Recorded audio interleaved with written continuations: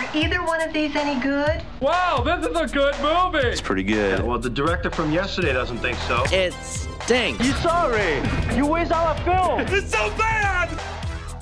'Twas a couple weeks before Christmas, and I'll tell you what, not much was stirring at the movie theaters. Not much at all. I don't remember a week as quiet as this, but there are a few things to talk about, plus some nominations just came out this week that we'll talk about that as well.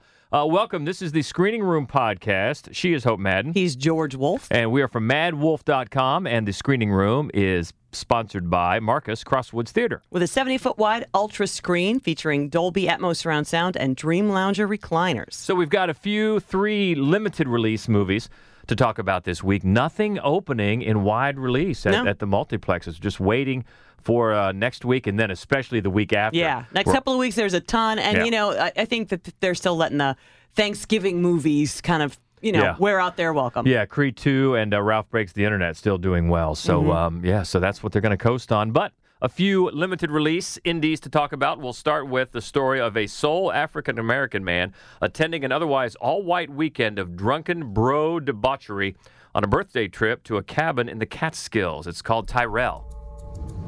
I really appreciate you having me. No, man, a friend of Johnny's, a friend of mine. All right, you disappeared last night. What's wrong with me going to sleep? Tonight. You were definitely pretending to fall asleep. Why are you making it weirder than it already is? Why is it weird in the first place?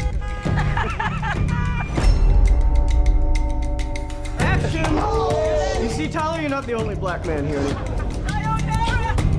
Grab his jacket, give me his quote. I'm dying! Tyler, never trust the white man. They will let you die in the wilderness. This is writer-director Sebastian Silva, who we love, who is really, really talented at looking at pretty ordinary conversations and ordinary situations and making them just really uncomfortable. Yeah, kind of diving into social anxieties, social situations, and then usually throwing a real curveball that you didn't see coming, especially in Nasty Baby. Anybody that saw Nasty Baby, wow, it went somewhere in the third act of that I don't think anybody saw coming. I didn't. And then a few years before that, we both loved the movie he did called The Maid. The Maid. Oh my God, that it's one just was awesome. more straight up funny. Yeah, and it was so naturalistic. Yeah, it was unexpected. But he's got this real keen eye for looking at things just in a different way. And this one focuses on Tyler, who's played by Jason Mitchell, who is always good. He is always good. He's usually in a supporting role, but you go back and the things that we've seen him in, going back to when he played Eazy-E in Straight Outta Compton, he was fantastic. He was great. Detroit. He had a small part in Keanu. Kong Skull Island. Yeah. He's always solid. This is the first time that I've seen him. Mudbound. I knew there was another great one. He was so good in Mudbound. So great in Mudbound. That whole ensemble was great. But this is the first time that I've seen him lead a movie. He's the lead, and he carries it. He elevates it. He is Tyler, who is grateful to get out of the house because his house has been kind of overtaken by his in-laws. So he wants to get out of there. And he follows his friend John on a birthday trip to the Catskills. But it's not John's birthday. It's John's friend Pete's birthday, who's played by Caleb Landry Jones, who is a guy that you'll recognize. Yeah. So then right away, Tyler is meeting a bunch of new people, just new guys after new guys after new guys, and they're all white. And as they all move into this home in the Catskills, and little snubs just start stacking up. Even at the beginning, when one of the guys, "Hey, Tyrone," and I see he laughs as well. It's Tyler actually. Oh, my bad. And then those my bads, they stack up. The my bads and he didn't mean anything by that. And so Silva plays on your expectations, and he plays on Mitchell's great performance because right away he makes Tyler very sympathetic, and Silva uses that to his advantage. And he had to get someone with an actor as talented as Mitchell to do this, because then you think, as Silva usually does, you think you know where it's going. You're afraid maybe of where it might be going, but it's going somewhere else. Yeah. And it just becomes nerve-wracking and awkward, funny sometimes, but it's all a big metaphor. Inside that home that they're staying in for this party, It's just one big metaphor for our race relations today. Oh, and I forgot to mention that the setting is the weekend of Trump's inauguration. Right. So, I mean, you hear that playing out in the TV in the background. So that just really adds to it. So it's perceptive in a subtle, sly way. And it's funny because one of the things that I've seen in the press that I've seen from this movie, and it's understandable, it's going to get compared to Get Out. Well, right, especially with Caleb Landry Jones in the middle of it. That kind of adds to it. But it's very, very different from Get Out. But then I think Silva knows that and is going after that because he almost wants to get you to think about why did Get Out resonate so brilliantly? What was it? And he's taking a much more subtle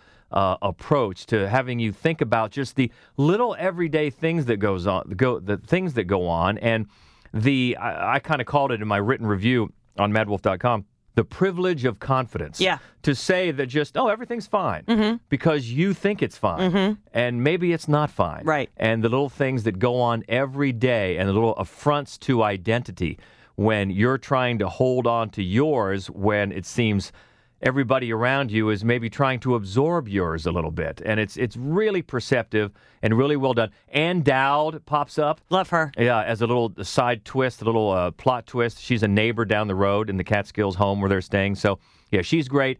And it's one that is, I certainly would not call this a horror movie in any way, but it gets on your nerves. You're afraid Works your what's nerves. going to happen here because you got this house full of bros and there's a lot of drinking. And yeah, he's the only one. He's the only African American in this sea of white faces. And it's a really, I think, a very effective metaphor for race relations today. And another great performance from Jason Mitchell. Glad to see him get a lead. Hopefully he'll get more. Yeah. And definitely would recommend Tyrel, opening in limited release this week. And we've got a couple of documentaries opening in limited release. The first one, an intimate look at the life and work of Greek-American opera singer Maria Callas, as told in her own words. It's called Maria by Callas. Leonard Bernstein calls Madame Callas pure electricity. I'm not answering any interview. Now stop it. When you push me around, I don't like it. I cannot do those lousy performances. I want new performances. Staged well. You really did fire Maria Callas from the Metropolitan. Maria Callas isn't fired. Maria Callas is severed. Glory goes to people's heads, not my head. Glory terrifies me. Christy Robb reviewed this one for us, and one of the reasons that was a good decision on our part is that she knows Maria Callas. She is a fan. She's an opera fan, and we are not. No. So I mean, I certainly was aware of Maria Callas, but yeah, it's nice to get somebody who's a lot more of a grounding, a lot more of an anchor in that story. And one of the things that she thought about the film, that it was a very solid film, but filmmaker Tom Wolfe goes out of his way to ensure that Callas' story is being told by Callas, right? But that kind of gives the whole movie a superficial quality because a lot of what she seemed to be was spin. She presented herself in a certain way, and so you just never feel like you get underneath of that. Yeah, and you get some surprising tidbits about her social life, but in that regard, about it, telling it in her own words, it reminded me of a documentary from, I believe, last year, the one about Hedy Lamarr. Yes, yeah. Where they used this long-lost audio-taped interview that they were able to use. Now, they didn't use it as much maybe as they do in this movie, in her own words. Exclusively. Yeah, as exclusively. It is an interesting track to take if you have that treasure trove of material where you can let somebody tell their story in their own words. But again, if that's all you focus on, then you're probably missing some layers that might add to the well-rounded experience that a viewer will get. Yeah. And it certainly has some incredible performance material from Maria Callas. So definitely, if you're a fan, you want to check that out, Maria by Callas. And another documentary is one that explores the rise and fall of the late Roger Ailes, from his early media influence on the Nixon presidency to his controversial leadership at Fox News. It's called Divide and Conquer, the story of Roger Ailes. Roger Ailes. Roger Ailes. Roger Ailes. Roger Ailes, the most powerful man in media. Roger was the producer of the Mike Douglas Show. He pulled Nixon into his office. You need a media advisor. What's a media advisor, Roger? I am. and it worked. Roger Ailes helped to create 3 Republican presidents. All these senators and congressmen. He was like a kingmaker. Roger Ailes was profoundly paranoid. I was told Roger has this place bugged. He carried a gun at all times. He was convinced that Al-Qaeda was trying to kill him. I think Roger was a kind of genius. It's easy to make somebody into a monster. It's hard to see that you're on that path too. This one was reviewed by our Mad Wolf writer, Matt Weiner, and you can find his written review at madwolf.com. He certainly liked it, and it surprised me because this one focuses a lot on Ailes' downfall from the sexual harassment allegations. And I think one of the things that makes that sweet in a way is that the director is a woman, and that and that so much of the film is about Roger Ailes determining the story, the narrative that people are hearing, and it is kind of nice that a woman is at this point determining the story of Roger Ailes that you are hearing. Alexis Bloom is the director here. That's a very good point, a little piece of irony that is certainly not lost if you see some of the just despicable allegations that are made. Yes. And regardless of your political stance, right, whether you're a Fox News fan or not, this is a whole different thing. Yeah. These sexual harassment allegations and some of the lengths that he went to, and it's pretty stomach turning, some of it. Well, it's funny because we recently watched Vice. I was just going to bring that up. He's got a small, Roger Ailes figures into the film Vice a little bit. So it's just interesting to see really the impact, that this one human being was able to have on really the development of the American culture. Yeah. And not necessarily, from my perspective, not in any way, for the better. Oh, I totally agree. And it's interesting because so many, it's not just Roger Ailes. Of course, Bill O'Reilly was brought down that way off of Fox News, but he was certainly at the head of it. And I was going to say the same thing about his character popping up in Vice, because he's just in it for a second, really. Right. But what they say about him as he walks away, how early in his career, how they summed him up is very interesting. And also how early in his career he wanted to launch a right-wing specific voice in journalism. Yeah, and this is an effective documentary. If this is up your alley, you definitely want to check it out, Divide and Conquer, the story of Roger Ailes. And speaking of Vice, it leads the Golden Globe nominations that just came out this week, not only for drama, but the actors in that. Well, Christian Bale as Dick Cheney is just really the whole ensemble in that movie. Oh my God, is Amy insane. Adams. You know what? Christian Bale, right from the trailer, you're like, that's Christian Bale. I know. That's not Dick Cheney. And honestly, the makeup jobs are great, not only for Dick Cheney, but Steve Carell plays Donald Rumsfeld. Looks just like him. And by the end eerie. By the end of the movie, they have him looking, I thought, exactly like Donald Rumsfeld looked toward the end of that his time in office there. And he was great. Sam Rockwell was great, and Christian Bale, of course, is always great. But for my money, Amy Adams. She was great, she just stole every scene. She was brilliant. Fantastic. Well, we also liked to see. We're happy to see Elsie Fisher from 8th Grade get a nomination. Yeah, I was happy about that. Now, the one I did. I'm not surprised by Rami Malek playing Freddie Mercury. I am surprised about Bohemian Rhapsody. I am too about the movie. Yeah. Because I have no qualms with him getting nominated, but the movie as a whole, no. I just don't see it up there. But I think Vice and A Star Is Born, they're the movies. They're the two to beat this year. I was sorry not to see Toni Collette for Hereditary. Because I was the too. thing is, the thing about the Golden Globes is that they give you 10 options for lead. You get 5 for obviously not comedy or musical, but it helps to spread out. So I was really hoping to see her get one of those for Hereditary.